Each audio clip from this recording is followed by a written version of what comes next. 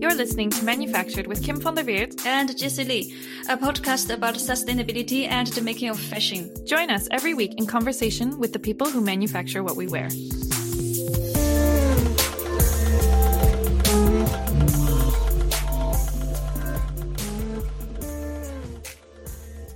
Welcome, Manufactured listeners.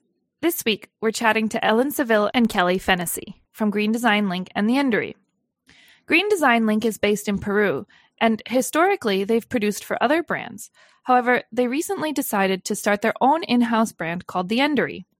Green Design Link support a community of over 1,000 knitters. Knitters aren't directly employed by Green Design Link. Instead, Green Design Link works with a network of small business leaders who directly manage the relationship with knitters. In this week's episode, we chat about why Green Design Link decided to create its own in-house brand.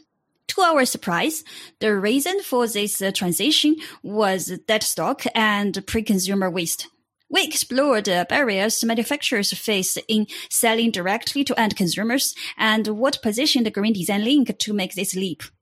Kelly and Ellen share quite a bit of detail about how the relationship between Green Design Link and its knitters is structured, how the risk and reward is distributed, and the kind of relationship they've managed to establish. Inevitably, this takes us into social compliance. We look at the tension between mainstream models for social compliance and how these do or don't fit within Green Design Link's production model. And what are the implications for thinking about how we might integrate the artisanal production into more conventional fashion supply chains? If you're on Instagram, please follow us to help us grow the conversation at manufactured_podcast. Or sign up on our website, www.manufacturedpodcast.com, to receive our news and updates. And finally, please don't forget to leave us a rating on iTunes and hit subscribe. Welcome, Kelly and Ellen. I want to start by having each of you just paint a picture of who you are, where you're from. So first off, thank you so much for having us here. We're so pleased. We love talking about manufacturing with like-minded people, and I feel like it's something that's so in the background still. So it's really lovely to be able to kind of share our experience of what kind of goes on behind the making of clothing. In terms of where I come from and how I started, I actually grew up between Oklahoma, England, and Texas. Then I went to college in New York and just felt like I really still had so much learning to do, and I really wanted to be, after, traveling around in Europe, with my family, mostly on tours, I really wanted to be more on the ground in the culture in countries and really understand the societies on a deeper level. So I decided to, go to Latin America and just kind of backpacked around here and came to Peru and stayed on for a while. And, a few months just led to a few more months and a few more months, and eventually started building a life here. And, manufacturing just kind of fell into it, to be honest. Like after doing a lot with social justice and human rights, really having a passion for that, I got to a point where researching became really difficult and not being able to do action. So eventually I stumbled into, hand knitting and, artisan work and, business. And it just became such a really beautiful way to be able to combine different interests and really make an impact. I think it's something I know. One of the things that led me into this space is sort of similar to you, which is like, well, maybe it's similar, but I felt like I had a background in human rights work as well. And I felt like in my day job, which was a more strictly human rights type of job, I was doing interesting and important work. But then in terms of my day-to-day participation in the consumer economy, I was undermining a lot of the work that I was aspiring to kind of fix. And yeah, I think that a lot of times we kind of separate human rights work or social justice work from the global economy. And in fact, it's impossible. They're so intertwined and intersected.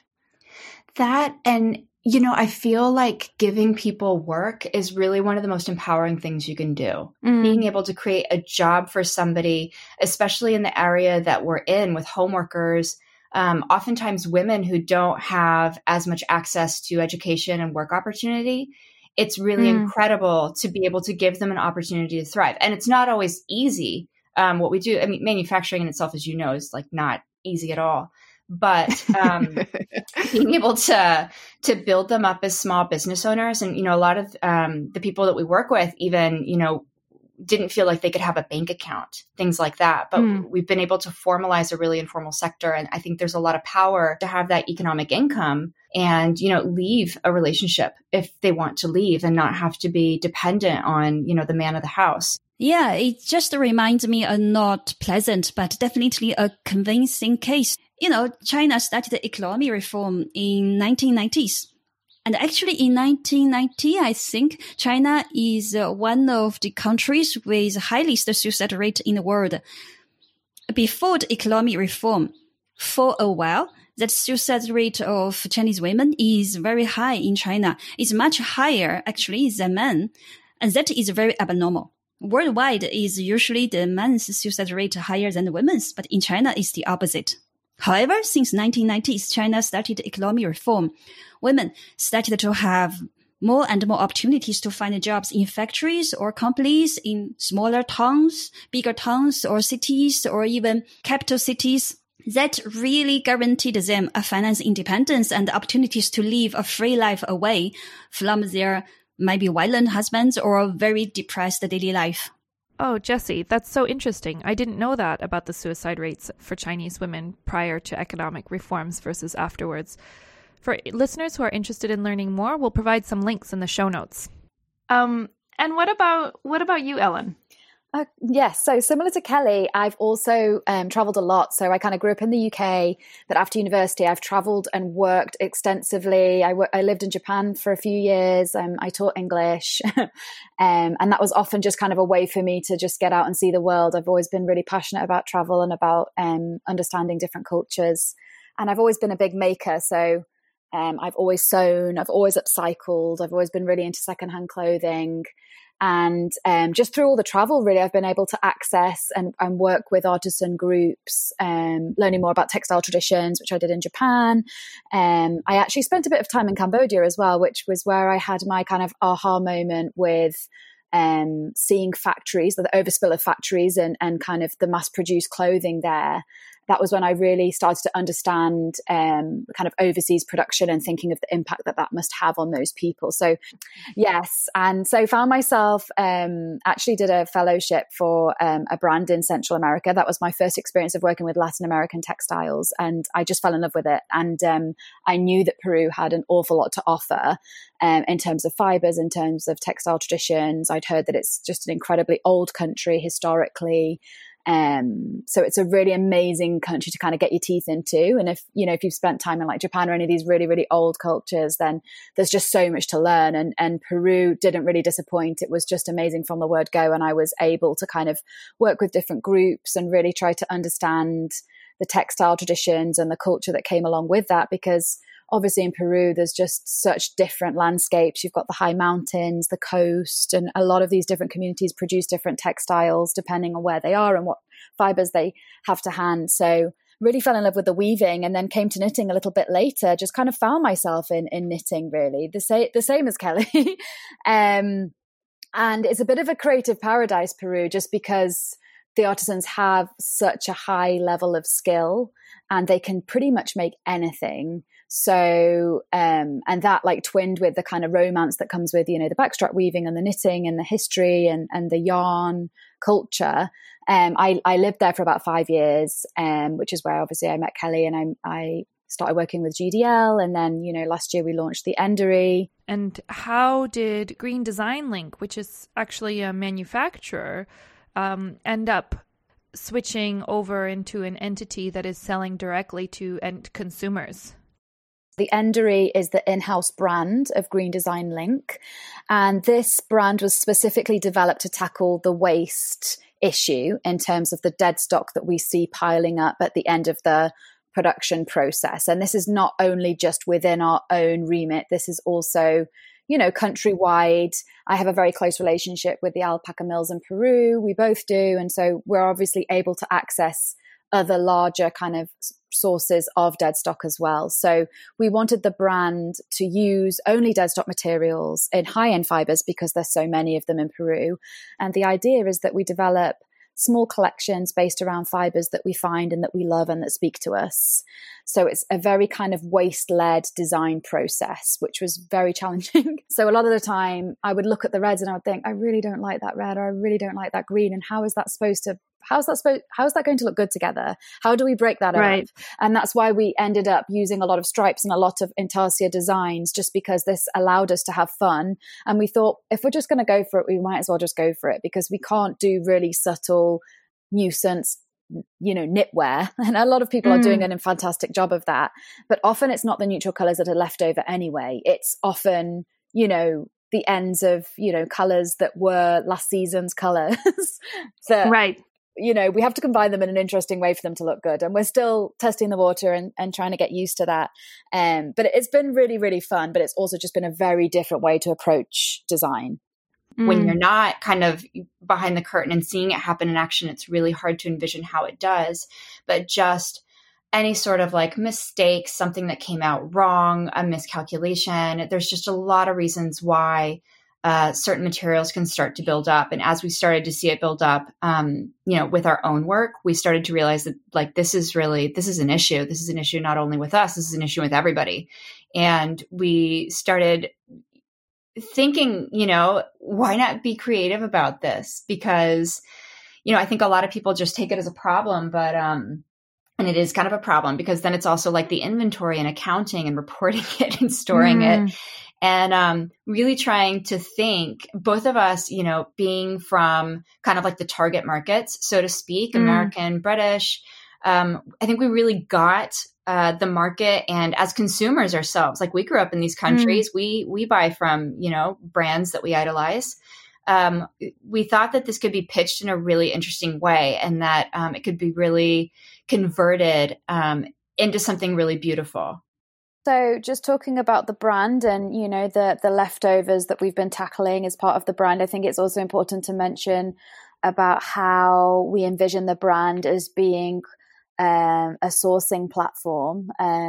Ideally, that's the direction we would love to go in, whereby, there are a lot of other brands out there that are looking to use leftovers and dead stock materials, and that, twinned with the kind of suppliers that we work with through GDL, we could be able to build out some really lovely collaborations and, kind of scale up what we're doing with the dead stock issue in Peru. That's the kind of the idea with setting up the Endery. And we're really keen to kind of, join forces with other brands that are also committed to tackling waste and using materials in an innovative and different way. We're still very new in that mission and still learning a lot. And we have, it's also worth mentioning the amazing team that we have behind us. And Kelly and I, obviously the people that face our audience and our customers, but there are some incredible people that help us source the dead stock, categorize it, find a home for it, understand what we have so that we can start to build collections out of that. And that's often the most difficult part, is just kind of understanding what there is out there and how we can offer that to different clients. And it's still a work in progress, but I think it's worth mentioning that we see there's a huge demand for people that want to use these types of materials, and the Endery is a part of that. So I think it's important to explain here for listeners what exactly we mean by waste, because it's maybe not the kind of trash you imagine. Yeah, actually, just remember, I once saw a big roll of fabric. It looks really nice. However, it's kind of waste. Why? Because by mistake, there is an extra line printed in the middle of the pattern.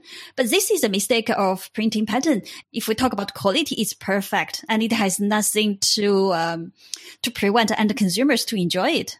So it's really a pity.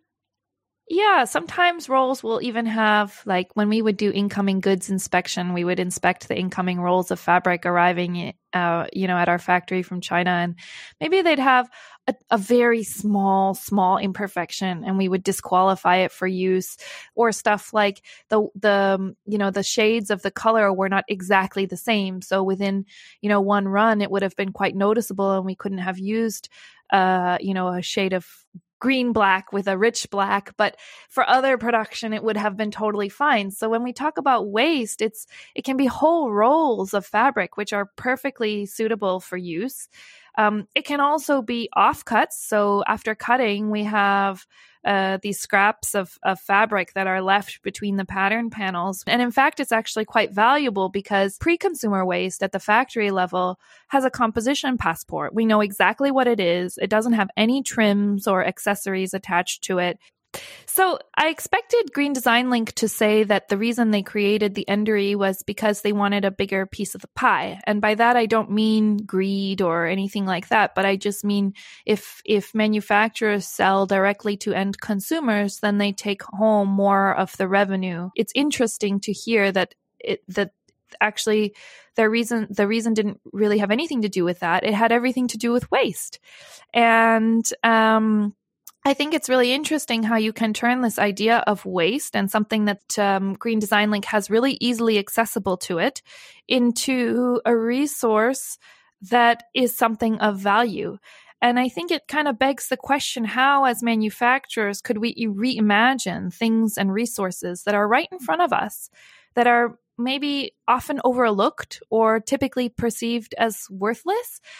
About 6 months ago, I was talking to an organization called Reverse Resources, which is an organization that's trying to create an online platform for selling and trading of scrap. So, pre-consumer waste. They're trying to connect the people who have these resources to the people who want them. And it was interesting because I was chatting to someone who works for, or who was involved in Reverse Resources. And she said that they had a really hard time sometimes getting suppliers to get on board with the idea because suppliers feared that if they were to sell their waste and their scraps and their remnant fabric and their dead stock on a platform like this, that then brands would know exactly what their scrap rates are and what their would have more detailed information about their costs, and that then as a result, that this would be used against them to squeeze their margins even further, so that then their customers, the brands, would come back to them during negotiations and say, hey, we saw you were selling like X number of kilos of our fabric on this platform, so we think you can do better than that, and we want you to reduce your price. Or even like, we saw you're selling these scraps and that's a new revenue stream for you, so therefore like you need to pass that on to us. Yeah, it's complicated. I think suppliers have a role to play in this in terms of, I think, seeing the opportunity instead of only seeing the risk and the fear. But at the same time, I think brands do too, which actually I think takes me to another point. One of the reasons Green Design Link is able to make this switch, and that Kelly and Ellen, that you saw the value of this waste, is because you also, as someone who is British or American, understand the market and how the market is evolving, which makes me think about emerging markets and in these countries that maybe weren't historically seen as fashion consuming countries, but now have emerging middle classes and are quickly becoming fashion consuming countries. Will manufacturers have an easier time selling to end consumers and making this switch? Oh, I think definitely yes. And your words just remind me of a funny example I had when I worked for this French group. So I was in Shanghai, and our suppliers are mostly in Zhejiang province, and which is a very rich area around Shanghai. But I believe in other provinces, the situation would be the same. So anyway, at that moment, French buyers often send us some designs, ask us to source the suppliers to make it. And we will discuss about designs. For us, it's a bit shocking, as all these women top usually show lots of skins of the chest. In China culture, this is quite bold. So we were talking about those styles, and we were saying, those kind of styles would never be able to be a good sale in China. So that's very funny. Yeah, that makes me think actually for Chinese garment manufacturers, they were in China. They know quite well what Chinese girls or what Chinese men or women, what they would like to wear. They knew it because it's in the culture. And they also know very well about the market. For instance, if they needed to set up a shop, they know which road or which corner or which section, which crossroad is the best place to set up a shop. So these are the two advantages they have compared to the overseas buyers. And another advantage they have is they have the advantage of a more optimized way of production, which they get trained or get installed by working with overseas brands. So with all these advantages, I think, you just mentioned a very good point that in emerging markets, those manufacturers actually has an easier time to sell to end consumers. Yeah, I don't know. I guess I totally agree with so many of the examples you just described. I guess one of the questions I have in my head, which is maybe even one level bigger, is how do trends get set? And what drives what consumers want? Like if you look at it historically, that was the role of the designer, right? The role of the designer was to tell consumers what they wanted and what they should buy. Yeah. And now you also, I think at the same time, you have these emerging markets, but then sort of in parallel, you have this like a flipping of the narrative about the role of the designer. And that instead of consumer trends being driven top down, that like with the rise of fast fashion and ability to get products to market a lot quicker, that now actually what we see happening is consumers sort of setting the trends from the bottom up. And I don't know, I think it's an interesting... Yeah, it's an interesting path. It's an interesting approach for the manufacturers to rebalance the whole power thing and to approach to the end consumers, because they do have some advantages. But then imagine if all the consumers in emerging markets start consuming as many clothes as, say, Americans. I mean, from a sustainability perspective, that would be terrible. But we're not encouraging everyone to consume as many clothes as Americans or as other, countries. Yeah, definitely not. But it is. But it's interesting, right? Because it's like, okay, we definitely don't want to support the overconsumption model. On the other hand, like if we're talking about, say, workers' rights and giving manufacturers a bigger slice of the pie so that they can also pay their workers more, this actually, from that angle, might be a good thing. So I think that's maybe the point to take away too, is how sustainability can have so many different meanings and you can justify a lot of different courses of action based on the angle that you look at it from. And that a lot of times the different sort of angles for thinking about sustainability can be in tension and in conflict with one another. And that's why I think conversation across the supply chain between brands, between manufacturers, between, all these different layers is so important for being able to think about these issues holistically and to find a path forward that really sort of hits the most angles that we possibly can. So I want to backtrack a minute. Can you just give us some context for what's Green Design Link and what is its relationship to the Endery? Sure. Green Design Link is basically a manufacturer, like a factory, but instead of doing t-shirts or jeans, we're basically doing mostly hand knit garments on a large scale through a wide network of super skilled knitters here in Peru. So we basically produce really specialized quality knitwear for clothing brands. Really, I think we speak to, and who we are, is a brand that really seeks to empower artisans and really lift up craft as a beautiful thing and as something that has a lot of added value. And this is the kind of brand that we tend to attract. It sounds like a Green Design Link is producing something highly specialized that not much producers can do in the market. Because of the product is highly specialized, either in terms of technique, either in terms of You see, handmade and machine-made are totally two different concepts. If it's handmade, your tolerance naturally is much higher than machine-made because you cannot use the same quality standard or the same tolerance standard. I would call it like the characters of the products. So because of the characters or the natures of the products, the brands are very different, I guess. I imagine this group of brands have much higher tolerance in terms of technical specifications, in terms of prices, in terms of delivery date, and gives much more spaces to the manufacturers for communication and for trust.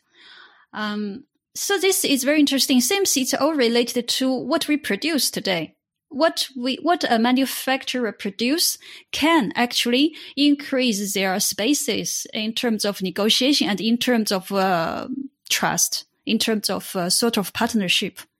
Yeah, it's interesting. It's one of the themes that's been coming up a lot in some of our conversations is and something that I had never really considered before undertaking this project is just how the nature of the product and what kind of product you're producing affects sort of, let's say, the balance of power at the negotiating table.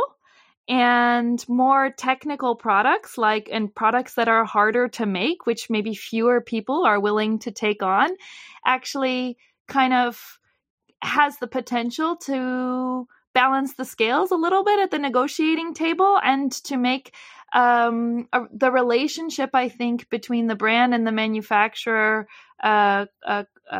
quite different than in, say, cases where what you're making is a standard T-shirt, which anybody can make. A handmade product, it means you have to,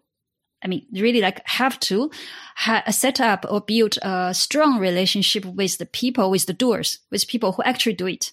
Because it's handmade. You truly rely on them. It's not like traditional manufacturing. It's machines and people. So somehow I feel in traditional way of manufacturing, machines are the major players here. You can always train the operators to get used to master the machines. So I have a feeling that somehow traditional manufacturing gives more attention or more importance to machines instead of operators. Doesn't mean they don't respect operators, they do. But somehow machines also play a very important role, especially for some other complicated woven products, for instance, like jeans. I'm curious to know what kind of connections or how they grow the trust between them and the knitters. That's also quite interesting, yeah. I think, building trust, volume. I mean, what I told you guys before in terms of the way that we've been able to consistently bring them more and more orders. So we started really as kind of like a winter focused brand. Of course, knitwear, hand knits often is very, winter accessory oriented, knit scarves, knit sweaters. And then when we were able to get more into, spring and summer and make it year round, then, that was huge for everybody because the work was a lot more stable. It wasn't just seasonal.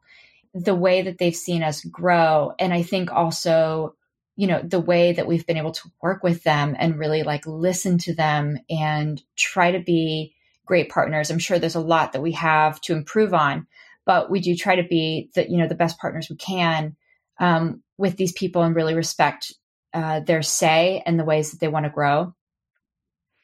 I want to ask, if it's all right with you, just a little bit of details on this, because I think trust often, I've talked to a lot of people who work within brands even, who are like, yeah, trust, we want more open communication with our suppliers, but how do we actually get that? And it feels like such an abstract and nebulous concept. I mean, you've described sort of what this relationship between Green Design Link and knitters, sort of the feeling that it has and the way that information flows more easily both ways. But I want to ask you to share some of the details about how that relationship is actually structured, because what I understand is that you have Green Design Link and then you work with a number of production leaders who then work with various knitting communities. Is that accurate or not? Yes. And so the knitters are sort of like is cooperative kind of the right word, that it's a network of cooperatives who are sort of feeding products in. The role of Green Design Link is basically sort of fielding out these orders and then making sure that there's technical ability and to produce the products, and then doing quality control before they get pushed back out to the customer? Or how does that work? Yeah, that's basically it. So it's not, I wouldn't call it exactly a cooperative. At least here in Peru, that has kind of a legal structure. It's a different legal structure usually to what we're working with.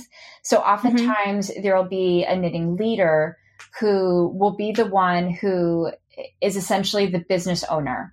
And the smallest business form, basically, let's say, I guess it would be something similar to maybe like a little mini LLC in their name. We're working with that little LLC, and they're responsible for manning their group.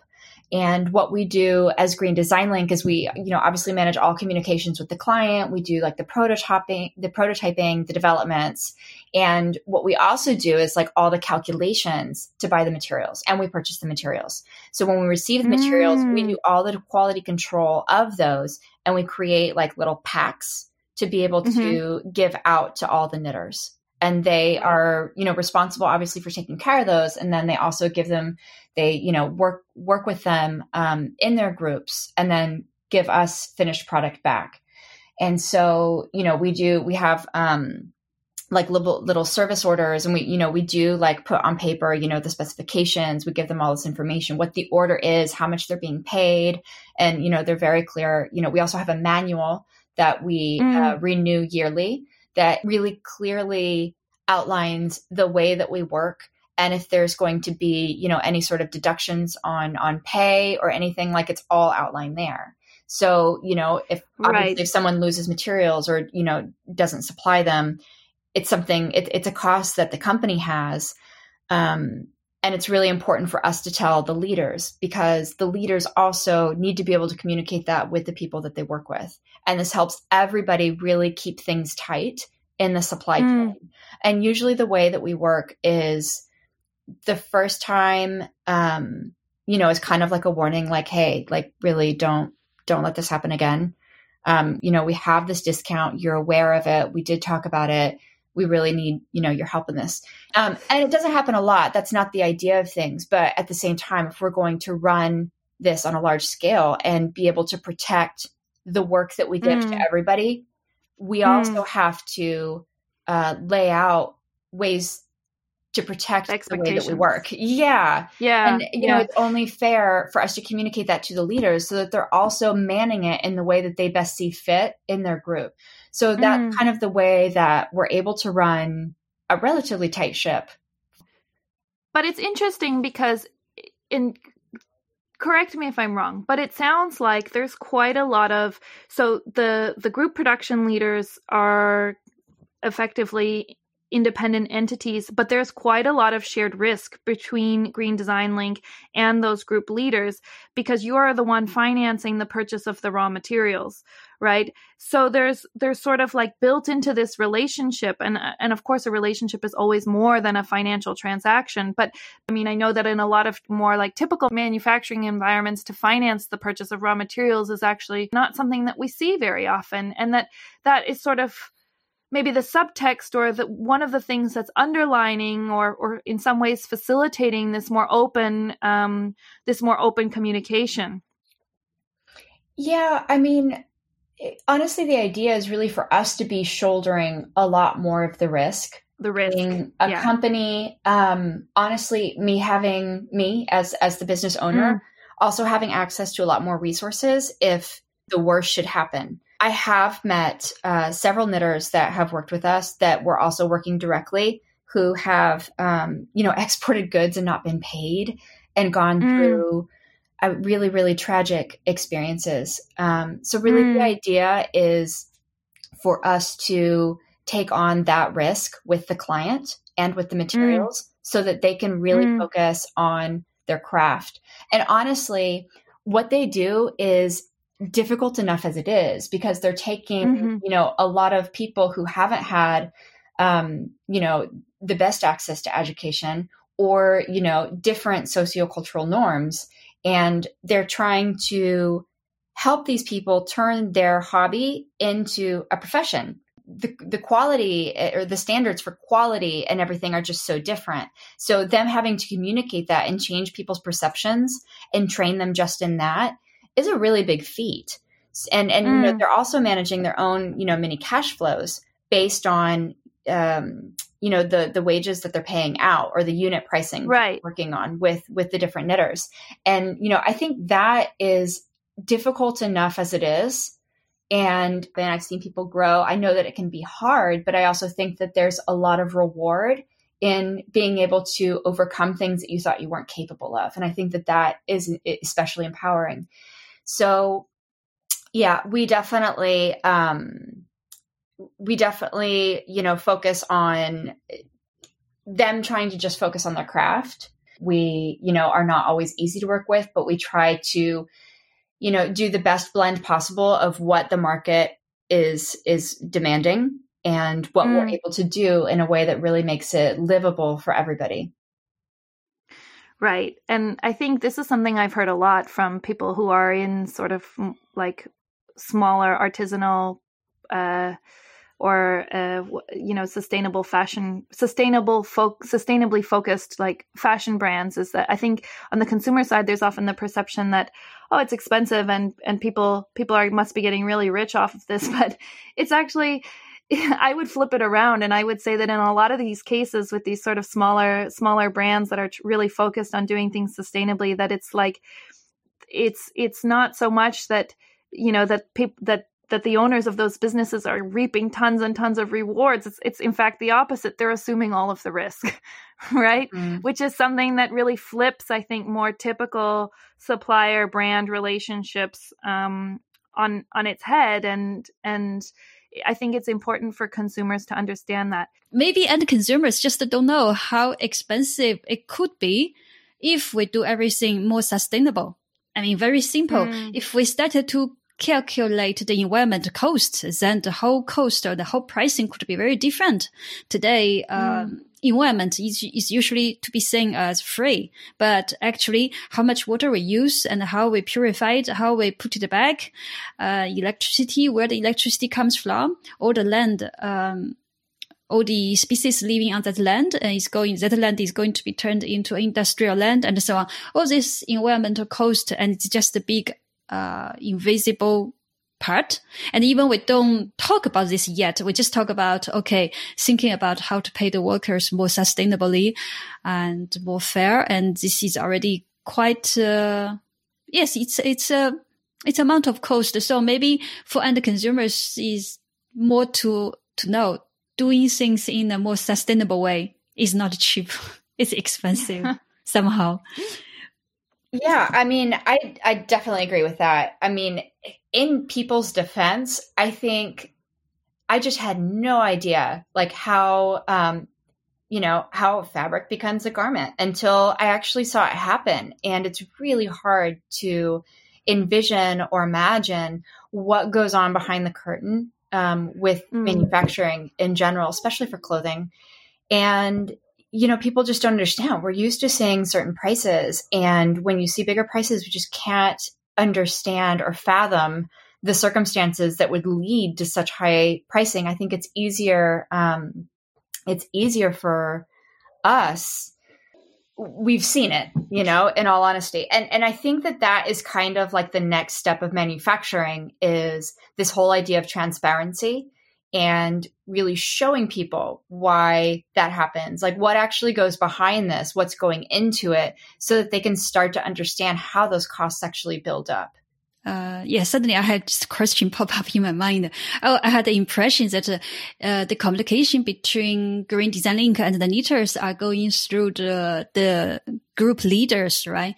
So how about the compliance part? I mean, if there's no direct communication between Green Design Link and the knitters, correct me if that is not correct, then how we know clearly about the situation or the status of the knitters? That's kind of the most difficult part right there. And the way that we've been able to kind of keep it in check to date is obviously certain agreements that we have with our lead knitters, but also whenever somebody's not able to meet dates or they're losing knitters, we know that something's going on. So if somebody's not offering a competitive price, if somebody's not, if they're losing kind of the people, there's always kind of red flags that go up because, there is, I think, quite a lot of knitting demand at this point in Lima. So, there's different ways to be able to contact with them. And then also, of course, having, periodic conversations, seeing the quality of the work, figuring out how they grow their company from, one step to the next. These things kind of tend to come up. But as we grow, that's obviously, there's always going to be new challenges and new areas where we need to improve, new areas that we need to tackle. And so that's definitely one of the things that we're working on. I think that this model, that sort of more traditional fashion supply chains have a lot that they could maybe take from this model. I mean, that's my personal point of view. And that it's something that Jessie and I have talked about in a number of episodes now, which is how do you sort of give power back to whether it's a factory or in your case, these group leaders, how do you sort of help, make those players in the supply chain accountable instead of trying to, let's say, police them and control them? How do you actually, we're back to this word trust. How do you create a relationship of trust so that you're willing to sort of locate responsibility for social compliance with the people who actually have the ability to shape it and to drive it, as opposed to sort of, and taking more of a ground up approach rather than a top down approach. And I want to ask you how you go about identifying your group leaders and how you do recruitment how do you find them? It's very much word of mouth. So the people that, we work with and we have on our team are very kind of in the knitting circuit. Whenever we're looking, we're able to kind of go through different areas of Lima based on word of mouth and find these people, or even, call on our knitting leaders and ask if, they're able to, increase their capacity by finding more individual knitters. What you said is just, it reminds me, it takes me back almost verbatim to something that Jessie said, maybe in her episode when she was describing her experience working as a merchandiser, and she was describing working with a factory who told her, and this was quite unusual, but informed her as the merchandiser, the representative of the brand, that they were subcontracting. Yeah, it was quite clean, organized, and there's no abuse of workers' rights or abuse of labor's, no such stories. So I was quite surprised. Yeah. Right. And and when we were discussing that, one of the conclusions that we came to was that really the biggest determining factor, because you don't want to draw from that lesson all subcontracted facilities are great, there's no problem. I mean, that's not the case. And there are real reasons why these subcontracted facilities are invisible, and therefore why often, in terms of compliance, the story can be, or the picture can be quite grim. But that the biggest sort of determining factor was that this supplier was a supplier who had been carefully selected and was somebody that was, you could trust what they were going to do because their reputation was also on the line, right? And if they were going to subcontract to another facility, you could, in this particular context, you could trust that they were kind of going to vet their partners pretty carefully because if it went wrong, it was their necks that were on the line. And that sort of really resonates, I think, with what you just described, where you're saying there's referral through word of mouth, and that people are kind of known within the community, and that if something goes, people are also part of the communities in which they're working. And so then there's also sort of a social, what's the word? A social reputation? Yeah, accountability. Yeah, right. And that this is this is really interesting when you think about social responsibility and ways that you might do social responsibility at scale. Because I think if you were to approach like a larger brand or a more traditional player in the fashion scene, like the first thought would be like, well, this is way too much risk, right? We have to know exactly what's going on. We have to be able to see exactly what's going on. But ultimately, that's not scalable, right? So how do you like establish partnerships in the way that you just described, which really sort of empower people further down the supply chain to take ownership of things like social compliance and social responsibility? Well, we also have a team of auditors and people who do follow up to production weekly, if not more. We're going out to these places and to the leaders' homes or to the workshops that we're working with in order to get a gauge on quality and also progress for timing. So we work mostly in Lima, which, we want to be able to change because that's one of kind of the historic problems with the country where, Lima is really the place where there's most work opportunity, which forces a lot of people to come here. But for the time being, it's allowed us to really have greater control over what we're doing in terms of quality and timing. So those auditors are always there and, checking on things, seeing the conditions, seeing who's there, seeing what's going on, and have a very direct relationship with, the knitting leaders. The knitting leaders, it's just knitting is kind of a very project-based kind of work. It's not a full-time job where people are in a place and on a payroll and, kind of like, oh, I have to do this or I'm going to lose my job. Maybe a knitter has a death in the family and they need to go, travel to, wherever their home or their relatives are. And then they come back and they start working again. It's kind of take it or leave it. So, and that's the way it's always kind of been in Peru in terms of like the role of knitting in these communities. Honestly, that's a great question. And I don't know if I can speak to how it's always been. I only kind of know how it's been for us. But I would venture to say yes. Part of why it's so difficult to work with this group and to do handmade products because the workforce is also so volatile. Knitting isn't really seen like a job. It's like a supplemental income. And when we're talking about hand knitting, right? And oftentimes like, manual machines and everything else, the knitting leader will just call on people whenever there's work because sometimes there's not. And I think knitters in general are used to it being a little bit more seasonal and people can straight up say no. And if people needed something really stable, maybe they're not necessarily in this work area, this niche. And they're doing something a little bit different. Maybe they're in like industrial knitting and they are working at a factory. But what you've said, I think, just really hits the nail on the head because one of the, I keep saying this, but one of the themes that we've come up again and again is unstable demand. And how do you deal and how do you cope with an industry where unstable demand is inherent to the business of fashion, right? In many senses of the word, from in the sense that, you might design something one season and it's a hit and the next you might not, or, people buy more in certain months than they buy in other months. And, there are ebbs and flows to production. And I think a lot of times within sustainability spaces, we try and cope with that by saying, well, everyone needs to be on permanent contracts and everybody needs to have job security. And I totally agree. Those are things that are really, really, really important.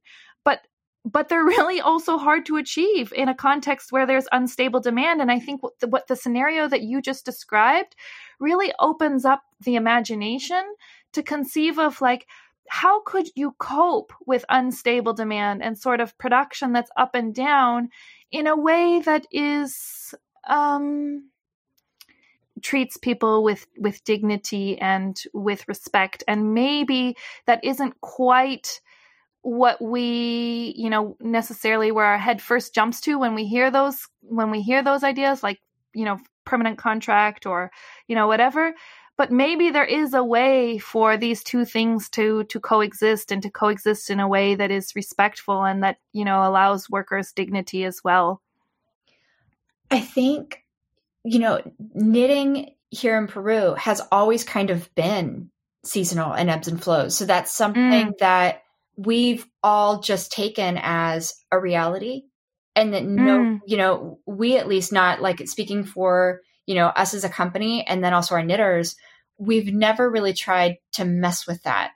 So we all understand that that's the nature of knitting, and we haven't tried to take it to a different place. And we've kind of built on that. And what we've tried to do as a company is bring more work to the table so that they are able to have a lot more stability. This is not to say that they are working all the time. There are, going back to ebbs and flows, it's like, and like I worked as a translator for a while. So it reminds me a lot of like my work in translating. So sometimes I'd, have work, and it would, I'd have this project that I have to get in by a certain date, and I would be working maybe like round the clock or, a lot, but then the next few days I had off.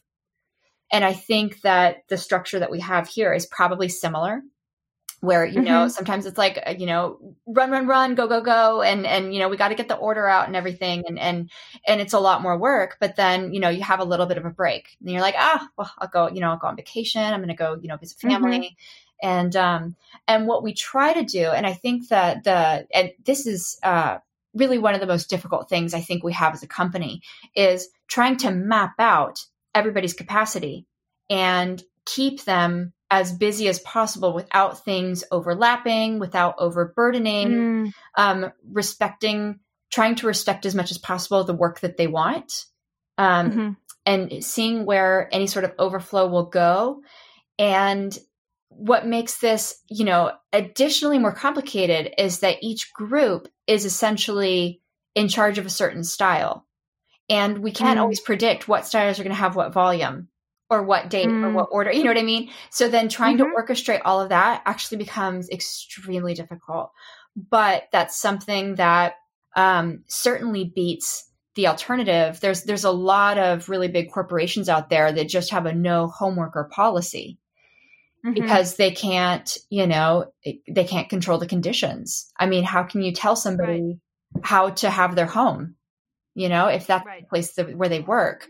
So it's such an important income for such a large population of the earth, that to just write it off because it's difficult or because there's factors you can't control, I personally feel like that's not the right way to go. And that's taking compliance to a level that is excluding so many people who need this work. Very small question. If I'm personally interested, I have a guess, but I don't know if you guys feel relevant or not. So just thinking, is that the case that usually the group leaders come from the same area or same village or same community with the leaders, knitters? Is that the case? Yeah. Often. So yes, there's definitely a geographical factor. However, we've definitely found cases where we have groups on the opposite ends of Lima who are losing knitters to each other.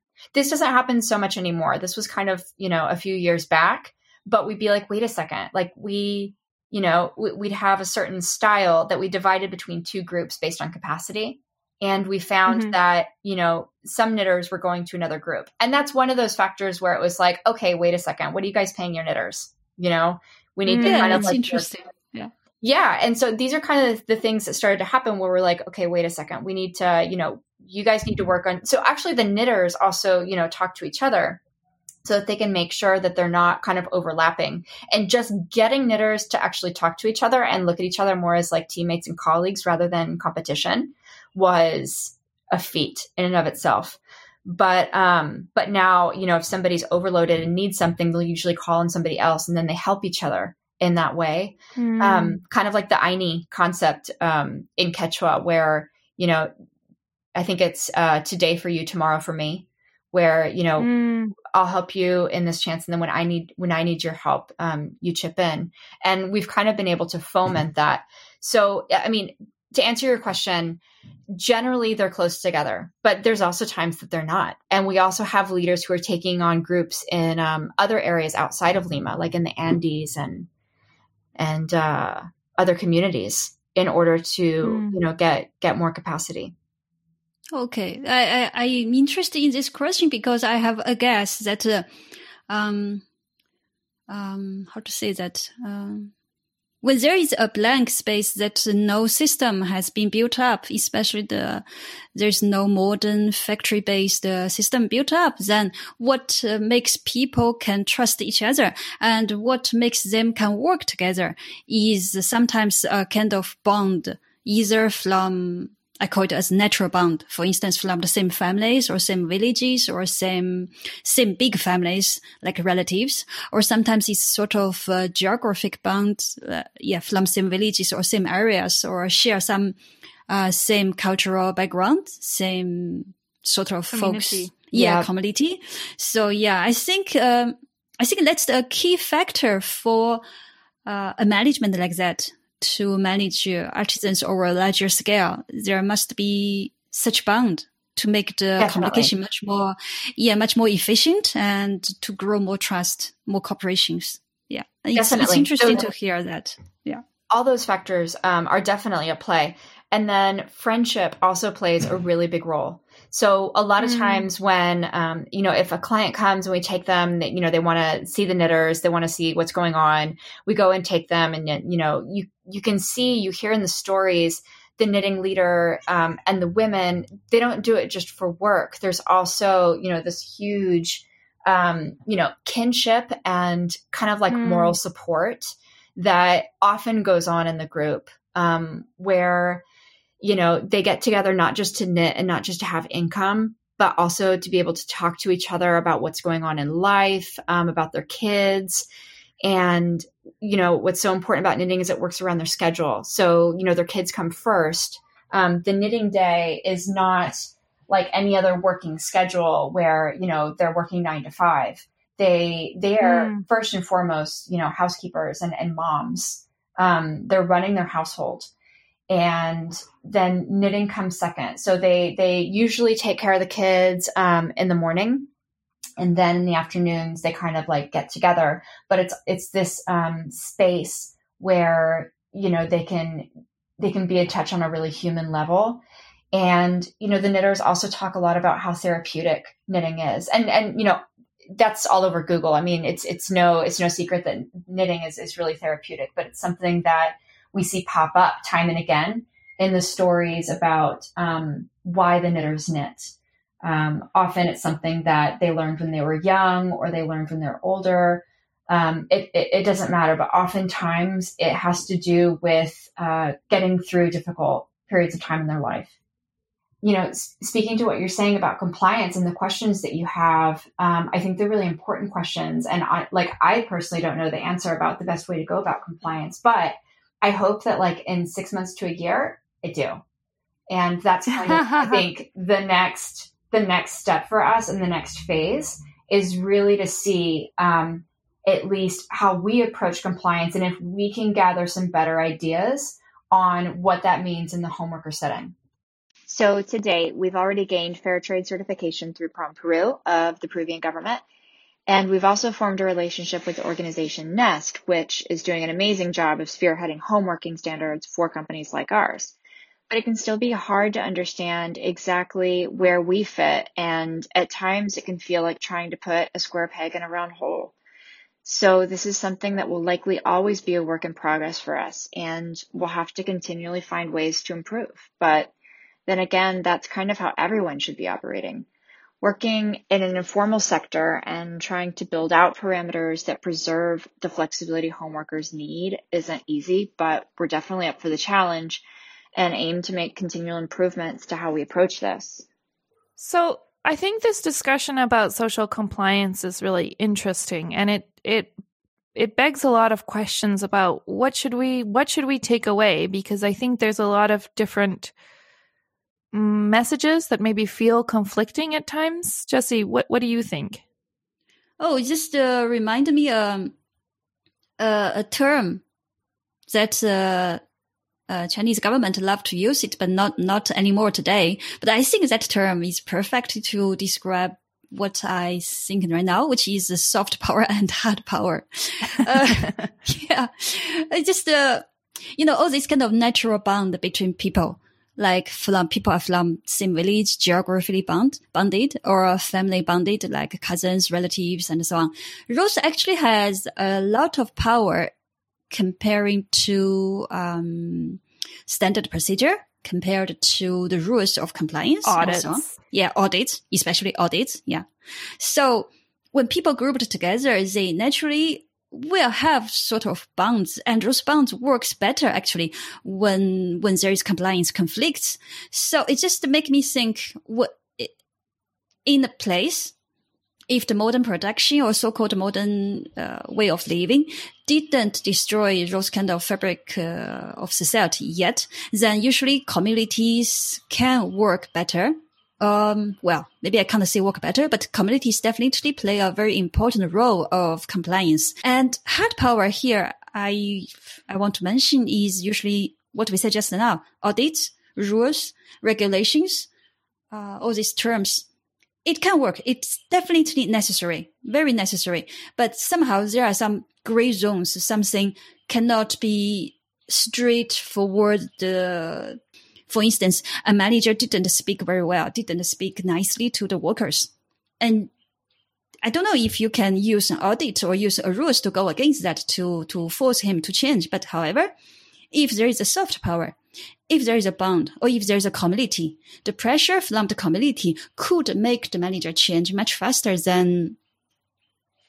Yeah, and I think it's interesting because maybe one of the reasons that we have such a formal and prescriptive system for social compliance, kind of as we know it today, which is really focused and rooted in accreditation systems or auditing systems, is because more often than not, garment factories are kind of like islands, totally isolated from their typical social and community relationships. I mean, it reminds me in episode 6, we talked to Kim and Kim is Cambodian, and her relationship with the Chinese management and the struggles that the Chinese management had in terms of building positive relationships with the Cambodian staff. And often factory management, not always, but often factory management is not part of the community in which they're working. And workers at the same time also leave their communities behind and move to the city to go and work in the garment factory. So community level accountability is kind of out the window on both sides. And then we look at artisanal production, like what Green Design Link has described, which is working with, over 1,000 knitters who are already knitting. They're a community that already exists. And then kind of we hear, for me, I actually was surprised to hear that Green Design Link was doing audits. But I guess it makes sense because we're trying to impose a similar approach, which is really quite prescriptive and focused on finding, let's call it a way of controlling a Wild West, instead of leveraging the systems of accountability that are already in place. Like if you came in with working hours, like you have to work from 8 to 5 or with maximum 2 hours of overtime, and these totally inflexible schedules, you'd end up working against and maybe even destroying the community life that created it in the first place.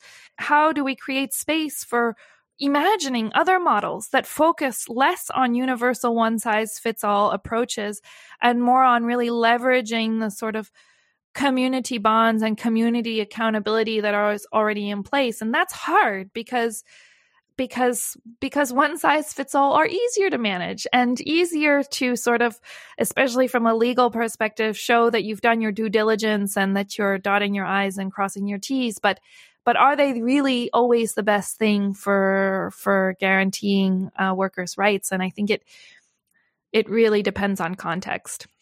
So I don't have any answers for Green Design Link either, but I hope that we could see compliance in a more, how to say it more? Radically reimagine compliance. Yeah. And that consumers are ready for it and willing to take it on too, because that's the other challenge, right? Consumers, like, I think there's so much greenwashing, and there's so much like, oh, I'm a sustainable brand, but are you really? And consumers are so skeptical, and understandably and justifiably so.